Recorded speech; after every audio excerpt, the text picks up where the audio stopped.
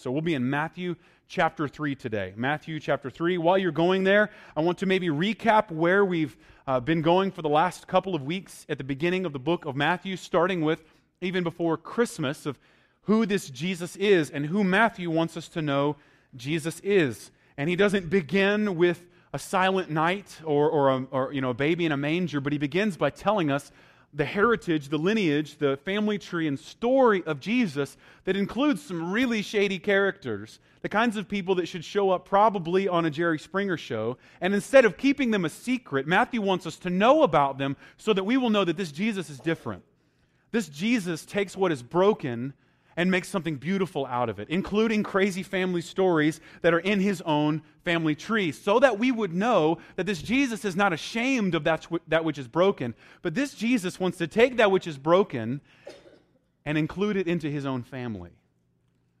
And Matthew also wants us to know secondarily that this is not an accident, and Matthew goes to great lengths over the entirety of his gospel to let us know that this is not an accident, this is not a plan B, by telling us ways in which Jesus is fulfilling Scripture that is hundreds or even thousands of years old. And so he constantly makes reference to different prophets and prophecies that were spoken about what God was doing to redeem, rescue, and save his people. And Matthew wants you to know that this thing that Jesus is doing to save all the nations is not an accident. God is not surprised by the fact that you and I have a tendency to wander away from God's plan.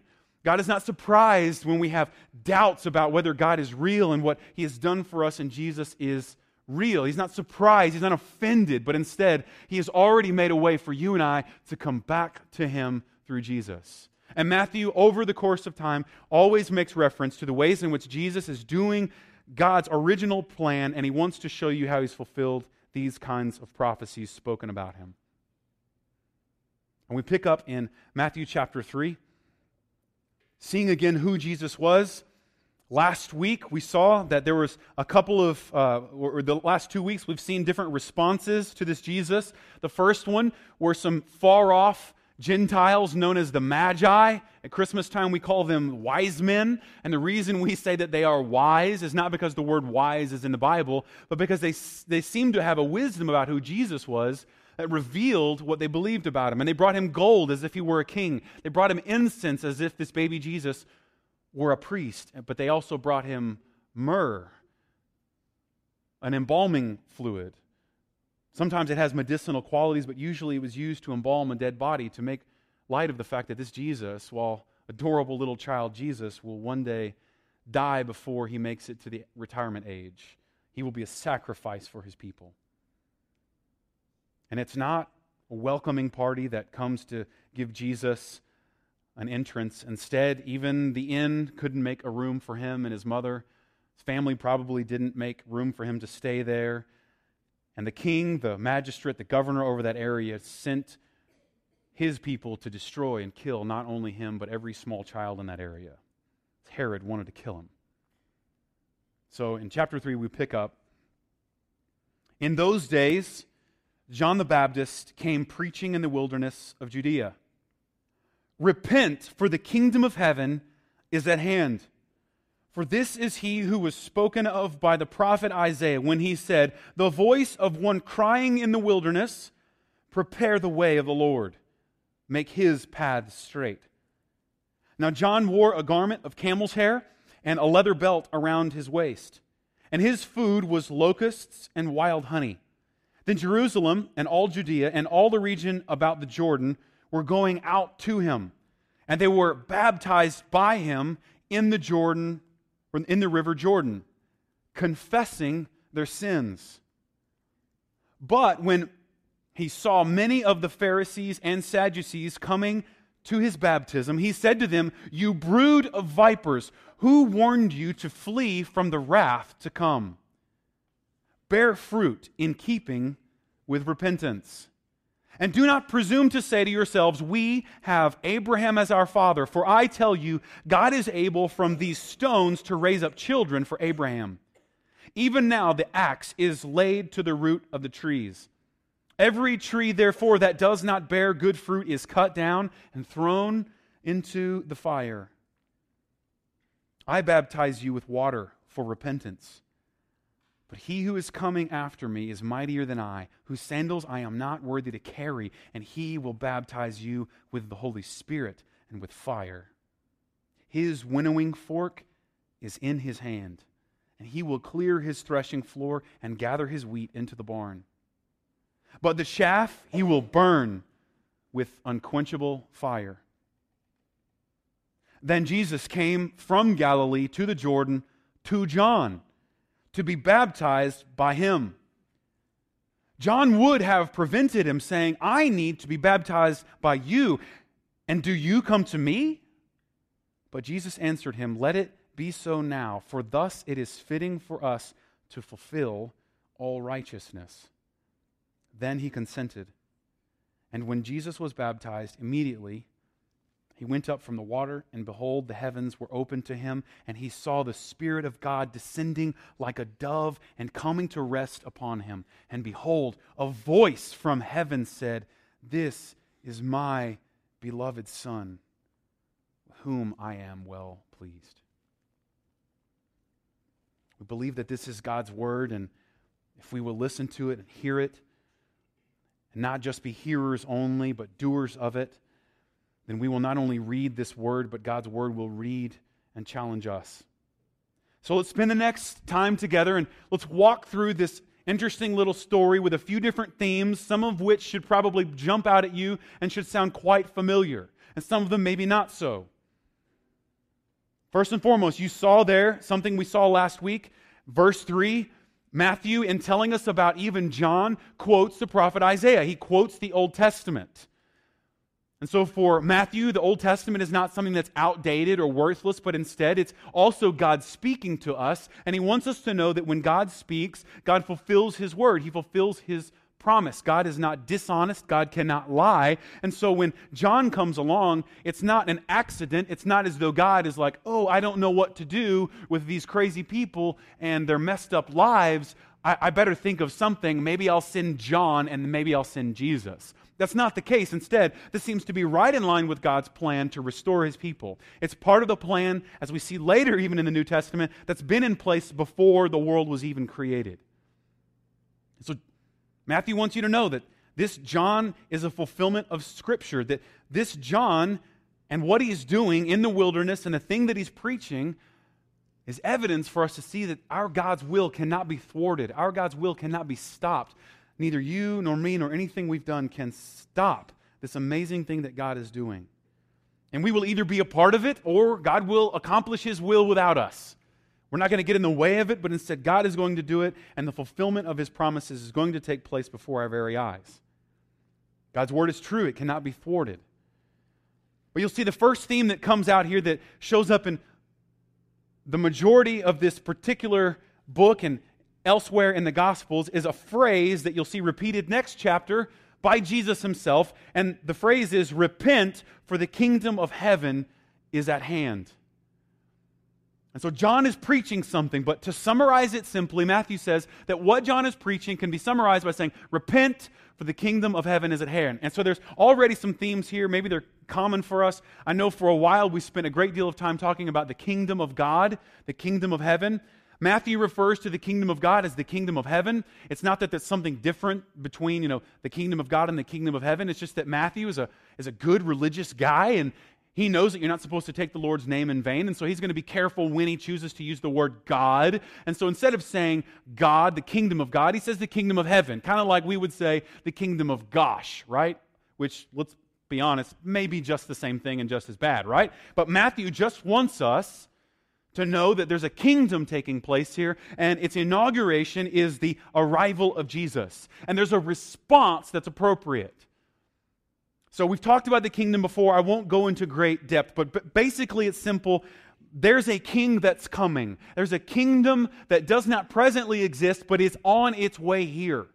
And in Jesus, it is manifest, it is obvious, but on the other hand, it will not be completely present and active until Jesus returns to bring it about. Kingdom is coming, and so you better act accordingly. We shared this several months ago. This is what politicians do every November, right? Hey, if you elect me, this is what it's like when I'm in charge, right? And they start promising all sorts of things. Hey, if you vote for me when I'm in charge, this is what my authority will look like. When I'm, governor, when I'm senator, when I'm president, this is what I'm going to do. And it's the same concept here. John is simply saying, look, a king is coming, and this is what you ought to do because this is what it's going to look like. This ought to be your new loyalty. There is something happening, and a kingdom is on his way, and his king is at hand. His kingdom is at hand, and the king is coming, and so you better do something. And the thing that we ought to do, John tells us, is to repent. Repent. Now that's kind of a simple but sometimes churchy word. I don't know how often you hear this word. I don't know how often you use this word. But in the particular context from which John is speaking, this is a military term. This would be a term most commonly used amongst military officers. And it's a direct order for about face. And so if you're walking in one direction, to about face means to stop, turn, and walk in the opposite direction. And this is a common term, a military term that would have been known by most of the people, certainly the Roman soldiers that were active and on duty at this particular time. And John wants you to know that in the same way that a soldier who was going one way, who was commanded by his superior officer, is told to repent and turn around, so also you and I ought to respond when this Jesus King comes and is here. Because when this new king comes, man, you're going to want to turn around. You're going to want to turn away from whatever you might hold dear. You're going to want to turn away from your loyalties, the things that you worship, the things that you think are most important, because this Jesus is coming and he's bringing a new kingdom. And it's a good kingdom. He's a new type of king. He's not a king who comes and destroys and vanquishes his foe and subjects them to violence in order to have their loyalty, but this king comes to die in their place, to win them over, to transform their hearts, so that while they were once walking away from God's will, while they were once wandering, when they see this Jesus, they will turn and see him, and ultimately, finally know who God is. Seek him. Walk closer to him. Be brought near to him by this Jesus. That's the kind of kingdom, and that's the kind of response. Repentance. It's associated with a couple different things we'll see in this particular chapter. Not only is repentance a changing of the mind, a changing of your understanding about the world, kind of like a king who is coming. Hey, act different. There's a new king, right?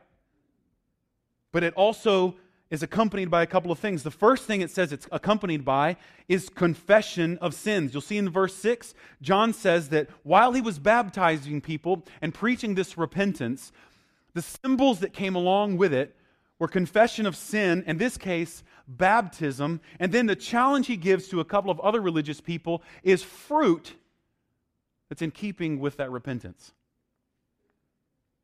So confessing of sins, baptism, and then fruit that comes along with confession and repentance. So if I had a prayer for you, if I had a thing that you might hear, is that it'd be summarized this way. This Jesus is coming. His kingdom is on the way. And even though, man, sometimes it doesn't look like Jesus is in charge of anything. Sometimes it looks like chaos in our world. Sometimes it looks like things are out of control. The good news, the gospel as we would call it, is this Jesus has done something that has radically changed the way that the world works. And to believe it and to even consider the possibility that it is true will change everything.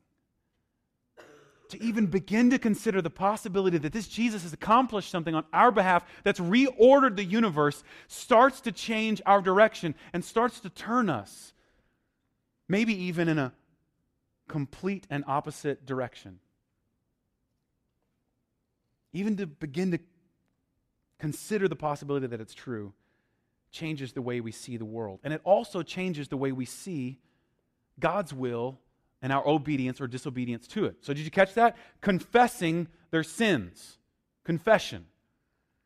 Now that's a weird thing because here's an almighty God who knows all things. He's not unaware of what's going on in your heart and your mind and your life. He's not unaware. And so what's the point of confessing something to God that he already knows? And it's simply the same thing as declaring the good news that Jesus is a king who's coming with a new kingdom. You're simply admitting what is and what is not. And one of the things that accompanies when you see that Jesus might be real and that his reign might be true is you begin to see the things that are inconsistent with God's kingdom. And to admit that God is in charge and that we are not simply comes along with repentance. And to turn away from our old ways of thinking means that we have to admit that our old ways of thinking are not that great, are not that healthy. We call that confession of sin. There's power in it. The Bible tells us over and over and over again that if we confess our sins, if we just admit to God that what we have done is not consistent with God's perfect and holy will, then amazing things will happen. Even to confess our sins is to expose God's faithfulness, that He will actually forgive our sins. And not only just forgive our sins, but He will forgive and cleanse it in such a way that we will be righteous in His sight, as if the things that we have accomplished and done that are against His will had never happened. Confess. But there's also something else here that I want to draw attention to, something that we talk about on a regular basis, and spend a couple minutes maybe exposing just kind of what the Bible teaches about it. And this is baptism. So they were baptized confessing their sins, as if those things go together. So the confession of sin and the baptism in the river go together. They work together. The book of Romans tells us that baptism is an active participation in that transformation and that repentance, turning away from our old ways of thinking. The baptism is actually a participation in the gospel. It's not simply saying that Jesus died and was buried, and so therefore we're buried in the water, but it's also saying that in the same way that Jesus did not stay dead, so also we do not stay under the water. That's why we call it baptism and not drowning, right? We come out of the water. And until I've mentioned it to you, you've never been afraid of watching a baptism and worrying, oh, I wonder if this pastor is going to drown that person, right? You're not afraid of that until now, right? But there's this active participation in the death, burial, and resurrection of Jesus. We're not just pretending that we understand Jesus' death. We're coming face to face with it, because the truth remains that if you are under the water and you stay there, it's not a symbolic death that will take place. A real death will take place. But as we share on a regular basis, we're not afraid of anyone drowning us in the water in baptism, and it's a symbol such that when we realize we're not afraid of drowning in water, so also we are not afraid that the grave will hold us captive. In the same way that Jesus fearlessly went into the grave and walked out victoriously, in the same way that we fearlessly go into the water and come out victoriously, we also one day miraculously, mysteriously will die, breathe our last, go into a grave, and one day Jesus will pull us out. And so our baptism is a symbol, it's a powerful participation in the good news of what He's accomplished on our behalf. But it's also something else. Baptism is admitting something. In this particular case, in verse 6, it's confessing our sins. It's confessing our brokenness. It's an entrance into the water and an exit into something else. This is common throughout the Bible, right? This is kind of a theme. You go in the water and then you're somewhere else. Whether it's the flood that kind of wiped everything out, and then lo and behold, Noah comes out with his family and they mess up as soon as they're done, right? It's a new creation, sort of, but it kind of isn't. They just go back to doing what they were doing. It's a fresh start, but they start to mess it up, right? And then here we go, that God leads through Moses his people out of captivity in Egypt, and there's a great exodus. That's the name of the book that tells the story. And on their way out, the waters are parted, and they cross the water into a new place. And instead of going like, yay, this is awesome, we're a new creation, God's given us a fresh start, let's do everything right, they start to mess up again. It's called wandering for a while. Even though God provides, they're like, man, I wish we could go back through the water on the other side of the water where we had it really nice, which they didn't. And then finally, after all those people, after they're bickering and complaining, because church folks are different now, right? They don't do that now, only back then. After the bickering and complaining generation died off, they crossed a river into the promised land, and yay, we're so happy that we got this new promised land, that what they do, they just jump right back into their old forms of idolatry. And so this is not new. This picture of going in the water and coming out different is not new. It's a common theme, but there's something different that takes place in this baptism that you and I celebrate, and it's accompanied by some things that reveals that we believe something about this baptism and what it represents. It's different than any sort of transition through water the Bible talks about. And the way in which that it's different is it starts with the confession of sins.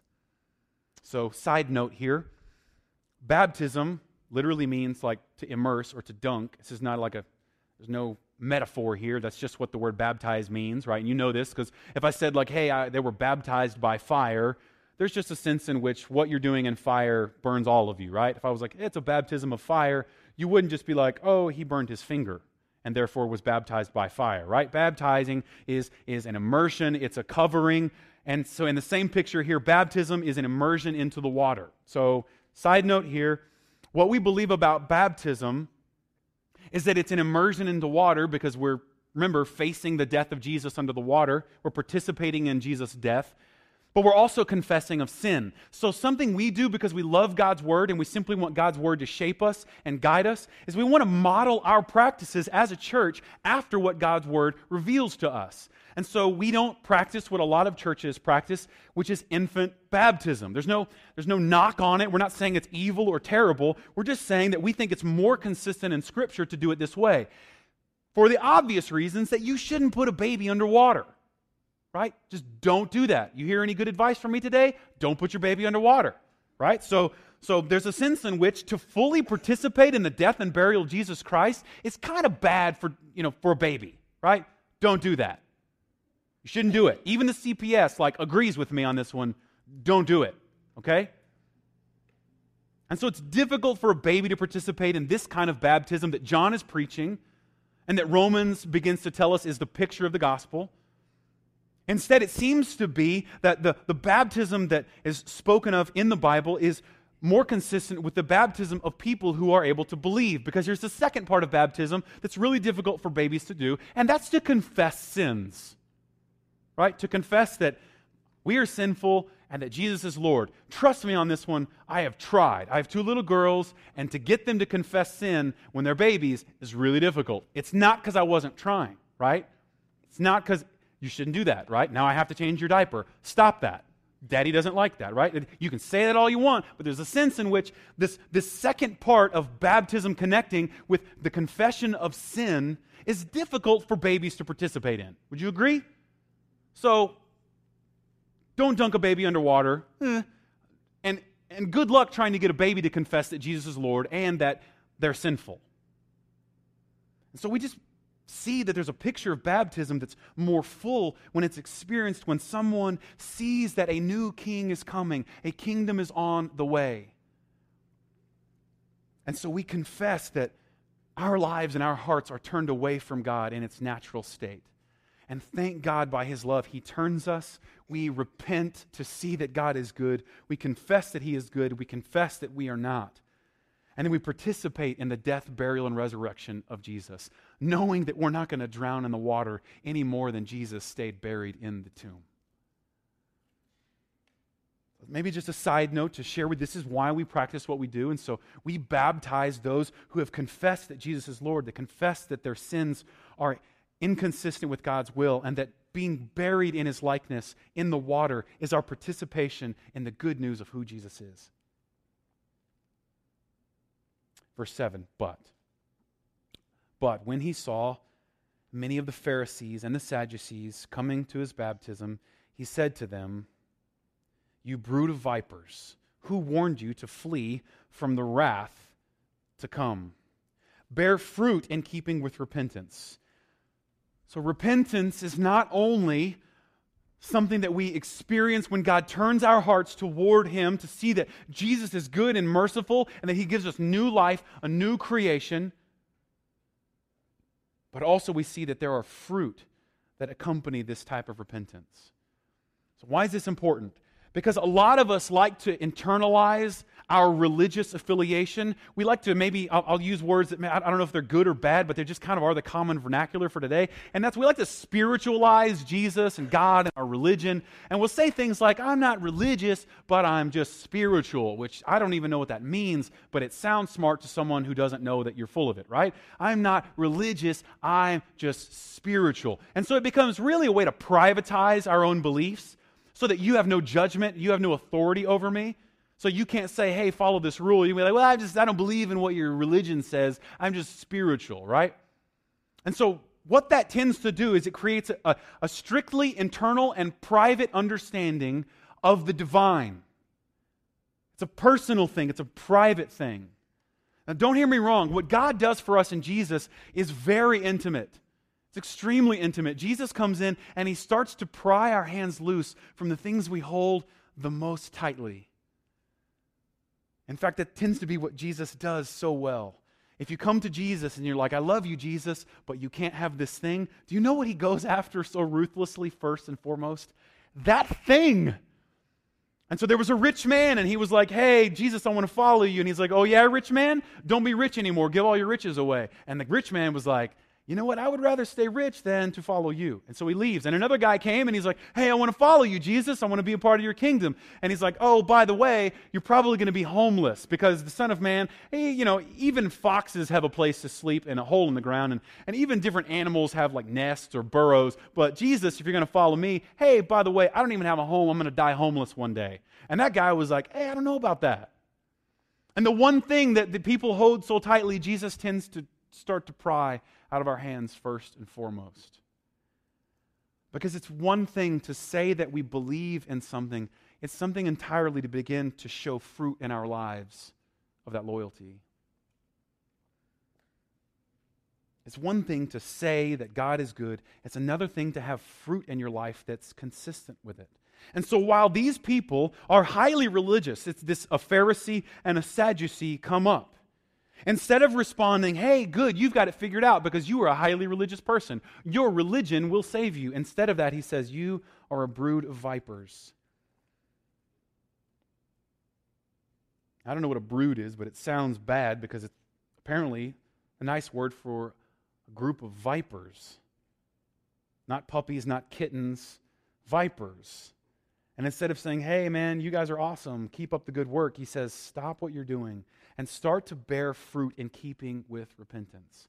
Because if your heart really is set on the goodness of God, then your life will start to reflect it. And if our loyalty really is to the new King Jesus, then we'll start to let go of our loyalty to other things that seem like kings and have rulership over our own lives. And it hurts because we're holding on for so tight that when Jesus pries our hands loose, the fruit that's consistent with repentance is painful. And there's an interesting thing that happens because we tend to think that instead of knowing that Jesus is real and believing that it is real, and so here's the good news for some of you. Maybe if you wouldn't call yourself a Christian or you have a hard time believing that this Jesus really is who He says He is, there's good news. This is really good for you because often there's a distracting thing that we tell people who are not Christian, and we're like, hey, you need to get religious, you need to start following these rules. And these guys come along who are really good at following rules, and a Pharisee, who, by the way, was a highly religious man, he observed all of the details of external worship. He attended everything religious. He was a part of it. He participated in it, and he probably led it. And he was very careful about his rituals. He was a firm believer in the resurrection of the dead. He believed in angels, and he believed in spirits, spiritual things.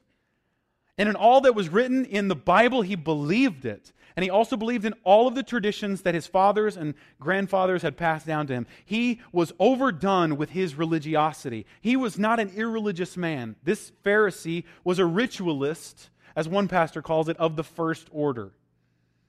And he probably, when he looked in the mirror, thought, if there's a righteous religious person, it's got to be me. There's nobody who's following the rules better than me. And there's good news for you and I who have broken the rules, who have rebelled against God. That instead of saying to the Pharisee, who was highly religious, hey, good for you, high five on your religiosity, John simply says, flee, the wrath of God is coming. no matter how religious you might think you are. There was another, it was a Sadducee apparently that came. A Sadducee different from the Pharisee, but also a different kind of religious person.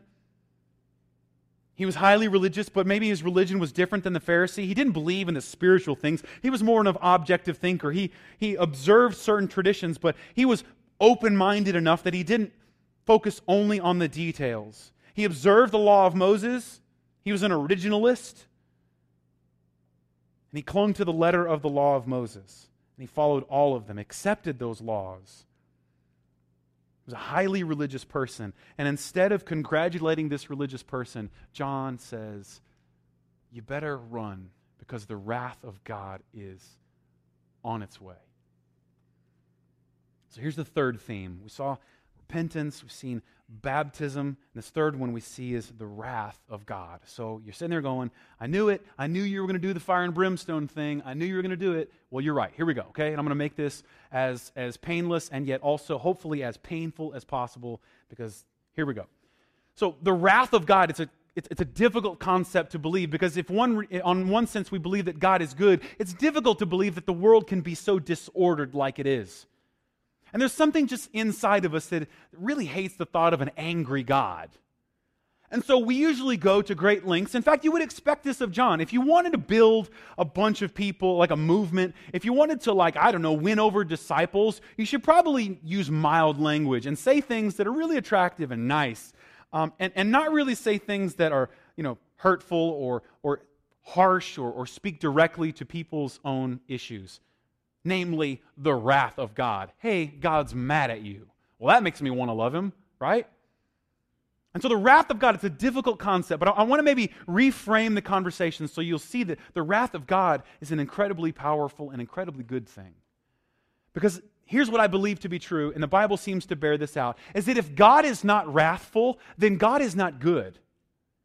If God does not have the capacity for wrath and anger and fury, then He is not good. And if you have a problem with that, then I encourage you to look at your own lives. So, for example, the things we value, we tend to have a protective instinct about. So, this is just how it applies to me. This is just where it applies. It can apply to you differently. Maybe it's a car, a house, a person, a significant other. I don't know. For me, it's I have 2 little girls, and they're 3 and 5. And so here's how this works. If you hurt them, harm them, or anger them in any way, I get mad. If you hurt the people I love, I get mad. And here's what I would argue. If you harmed my child, who right now is the picture of innocence, I can see her broken, rebellious heart. I can see both of them. I can see it in both of them, and I pray that Jesus will save them. But for as far as I can see, they are in a stage of innocence. And if you hurt them and I don't get mad, I'm a terrible father. Like if you harm that which I love and I go, that's cool, then there's a sense in which the problem is mine and I am not a good father. If terrible and evil and harmful things happening in the world does not upset you and does not make you angry, then there is something, my friend, wrong with you. Like when an idiot breaks into any place and opens fire on people. God forbid, a couple of years ago, an elementary school. Like if that doesn't make something inside of you start to boil, then there's probably more evil in you than you're willing to admit. And I would argue, if God in His mercy, looking down on those evil things, says, that's cool, that doesn't bother me, then God is not good. But praise God that He is good, because that which is evil infuriates Him. And when the world's, namely the enemy, turns his sights on you and me to destroy us, that fills our God with anger. It fills Him with righteous indignation. He is not apathetic. And when the enemy sets his sights on destroying you and me, our God is not surprised or apathetic. Instead, He sends His Son to bear the punishment and the wrath that you and I deserve. And if our God is not angry at that which is evil, then He is not good. And if killing a bunch of children in an elementary school doesn't make God wrathful, then God is not good. He is perfect and holy. Here's the scary part. This is the fire and brimstone part. The scariest and most dangerous evil that has affected your life and mine is the evil that lurks within our own heart. No one has betrayed you. No one has disappointed you. No one has hurt you more than you. And the painful reality in my life is that the most devastating things that I've endured in my own life are things that I decided for myself. The most pain and suffering I've seen in my own life, the things that bear scars more deeply than anything else, are things that I did myself. And if God's wrath is against that which is evil, because He's good, then the scary thing I see here is that God's wrath ultimately is going to be poured out on you and me. And so John says, whether you're religious, whether you're as religious as you come, just like Pharisees and the Sadducees, or whether you're broken, hurting, and in need, whether your life is marked by rebelling against God and doing whatever you want as if you are king, or if your life is marked by following as many rules so that you will please God, both people hear this word that John says, you better run because God's wrath is being poured out against those who are evil, including the evil that's hiding in your own heart, the evil that you don't want to admit, the evil that when no one is looking comes out. He says, even now the axe is being laid to the root of the trees. God's wrath is already coming. And so every tree that does not bear good fruit is cut down and it's thrown. Here's the fire and brimstone part.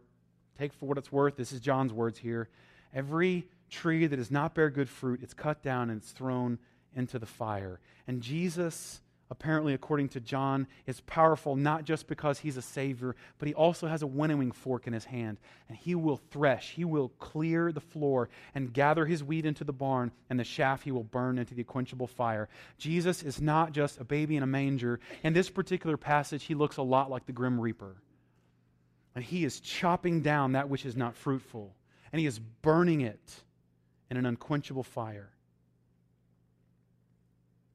But friend, now that you know the wrath of God that ultimately is going to be poured out on you and me, I want you to hear the good news of His mercy. Did you catch what John said? He said, flee. He didn't say, hey, God's wrath is coming. That's it. Good luck. Instead, he seems to imply that you ought to do something. That if God's wrath is coming, then there must be an escape. We must be running from God's wrath into something, because after all, we've repented, we've turned away from that which is evil. And so if we're running to God, and that's not running into His wrath, then we must be running to something. And Matthew wants us to know in verse 13 that something, that someone to whom we run to escape the wrath of God looks like this in verse 13. Then Jesus came from Galilee to the Jordan to John to be baptized by him. And John would have prevented him, saying, I need to be baptized by you, and do you come to me? Did you catch his self-righteous tendencies? Did you catch the way he measured it? He was like, I'm not good enough to be with you, Jesus. I'm not good enough. And Jesus didn't even argue, right? Jesus didn't say, there, John, you're right. You're not that bad. Instead, he goes, well, maybe so. He doesn't contradict that John shouldn't be baptizing Jesus. He doesn't contradict the fact that John probably is not fit to baptize Jesus. After all, John is an interesting fellow. He's kind of an outcast, right? You think you're organic, right, dude? Are you living on locusts and honey? You know what I'm saying? Like, John would put Whole Foods out of business. Oh, all natural? You're against, like, genetically modified stuff, right? How many locusts and honey have you? Is that honey? You got honey? Did you get it from the bees? This is the kind of dude this John is, right? So he's kind of a different fellow. Of all people, maybe Jesus would think he's kind of got it all figured out. And instead of contradicting that John is not worthy to baptize Jesus, he simply says, you're going to do this. Not because you're special, but instead, this is going to fulfill righteousness. Not on you, not by anything that you've done, but because of what I've done. So much so that when Jesus is baptized, there's a voice of God, and the Spirit of God seems to appear like a dove descending on Jesus. And a voice from the heavens says, "This is my beloved Son, with whom I am well pleased." Here is the good news. God's wrath is being poured out on that which is evil, including the evil that exists in our own hearts. But if we will run to Jesus, then Jesus will take our place. And in a miraculous and amazing way, God will look at you and say the exact same thing to you and to me that He says to His Son. Not because we're special, but because God has done something in Jesus. And in our place, He has suffered, and His wrath is poured out to the point where Jesus cries out on the cross, Psalm 22, my God, why have you forsaken me?" And our God will see His Son Jesus and look at you, His son, His daughter, and say, "You are my beloved. And instead of wrath that you deserve, I want to give you my pleasure."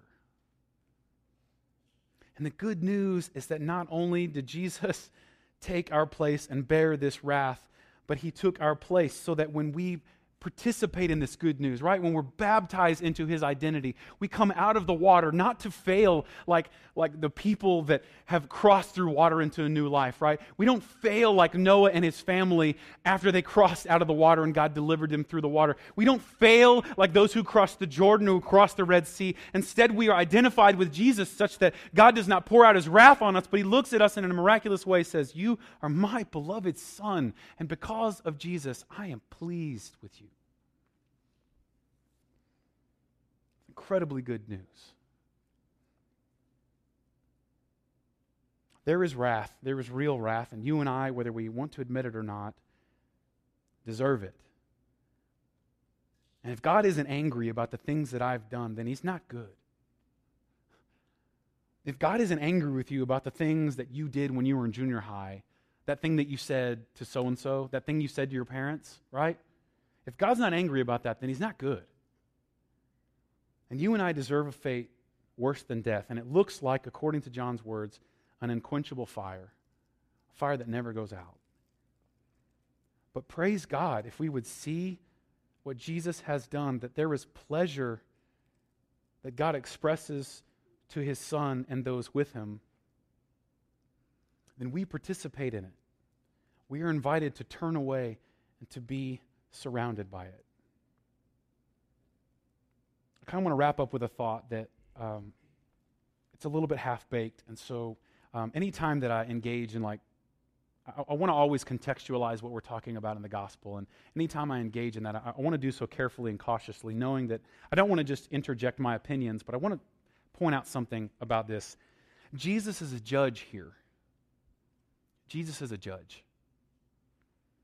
He's not just a nice guy, but apparently John wants us to know that there's wrath coming, and while Jesus can save us, while identifying with Him and receiving the good news of what He's accomplished for us, that Jesus has absorbed the wrath of God and given us the pleasure that He deserved, He's also a judge, and He will gather that which is His, those that are called by His name, into a safe place. It says into the barn, but the rest they'll be burned like trash. Jesus is judge. And I want you to let you know, this is encouraging. The events of this last week, some people who claimed a religious affiliation, they were a form of Islamic fundamentalists that apparently their prophet was defamed, and so they went in and they took matters into their own hands and murdered some people this last week. It's happened before in the name of religious faith, right? In the name of religious belief. And I would argue it's going to keep happening. And here's why. This is what I don't want to just sit here and rail against something, but I want to give you the good news that you and I celebrate. Because what happened, apparently some cartoonists in Paris, they defamed, well, let's be honest, they defamed every world religion because that's what they do. Their job is to make people laugh, so they're naturally going to kind of blaspheme against everything. But they happened to blaspheme against the prophet Muhammad, which is kind of a big deal because the Quran says pretty specifically not to do that. You can't dishonor Muhammad. You can't speak ill of Muhammad. In fact, if I were a good and faithful Muslim, I would say, grace and peace be upon him every time I spoke his name, right? Muhammad, grace and peace be upon him, right? Because you can't dishonor his name, you can't dishonor him in any way, much less make cartoons that defame him or disrespect him. Now, here's the catch, though. I actually read the Quran, and there's actually ways to defame Muhammad that are weird. You can't talk louder than Muhammad when you're in the room with the prophet. So, there's all sorts of ways you can dishonor the prophet, and then the punishment for that is you either get beaten or killed. Right, so now we're in a weird spot, right? Now we got to kill people who dishonor the prophet, including if they jumped in, if you stepped in front of him, if you held your head higher than him, or if you were louder than him in the same room, right? And so what happens is, in that system, is that blasphemy is taken very seriously. And it's the job of those who believe that blasphemy is taken seriously to lay out justice on the Prophet Muhammad and God Allah's behalf. We're judge, jury, and executioner, right? We go out, if we believe that this is true, and if anyone dishonors what we believe, if they speak against our religious affiliation, we're to go out and, in fact, if it's justifiable to inflict violence upon people. And I have incredibly good news for you. Our God takes blasphemy just as seriously. He takes the shame and reproach that the world has to give very seriously. So much so that our Jesus happily, not angrily or resentfully, our Jesus happily endured the blasphemy, the shame, the reproach of people. He gladly took it. So glad that he shares with you and me that if we endure persecution, that you're actually blessed. And blessed are you if for Jesus' name's sake we endure persecution, because in the end we will inherit the kingdom of God. And we can believe this so much, such that if someone were to blaspheme against our God and punch us, strike us on the face, we can with great courage not lash out angrily, but we can turn our other cheek and invite them to strike us again. And the reason is that we believe our Jesus is judge. Our Jesus is able to judge. And you and I do not have to be judge, jury, and executioner. But the good news of what we believe, and I hope this differentiates us from the people that we know, is that our Jesus happily bore our sorrows. He didn't run away from blasphemy. He didn't lay out a set of rules that set our course in motion to offer revenge for everyone who speaks ill against Jesus' name. But instead, he happily absorbed it in his own body, because he is judge. And he's a good and faithful judge, a merciful judge. So here's a practical application for this particular picture of Jesus as judge in light of recent events. We have good news. We have good news that Jesus is king and Jesus is judge. And we don't have to threaten death for anyone that doesn't believe it, but we do have to risk death in order to proclaim it. And we proclaim a good news of Jesus that's radically different. That while the radical fundamentalist may say, believe or die, we say, I will happily bear the reproach and death of Christ for the sake of his name, because he ultimately is judge. We don't have to run out, vengefully, and every evil word and blasphemous word that's said. We don't have to exact revenge, but instead we can embrace that this Jesus ultimately is judge. This Jesus is king. This Jesus is in charge. And he's not afraid of people that don't like him or don't believe in him. He's not offended by people who run against him. He loves them and dies in their place. He doesn't desire to kill through the wrath and power of God those that speak against him. Instead, he wants to be killed so that they might live.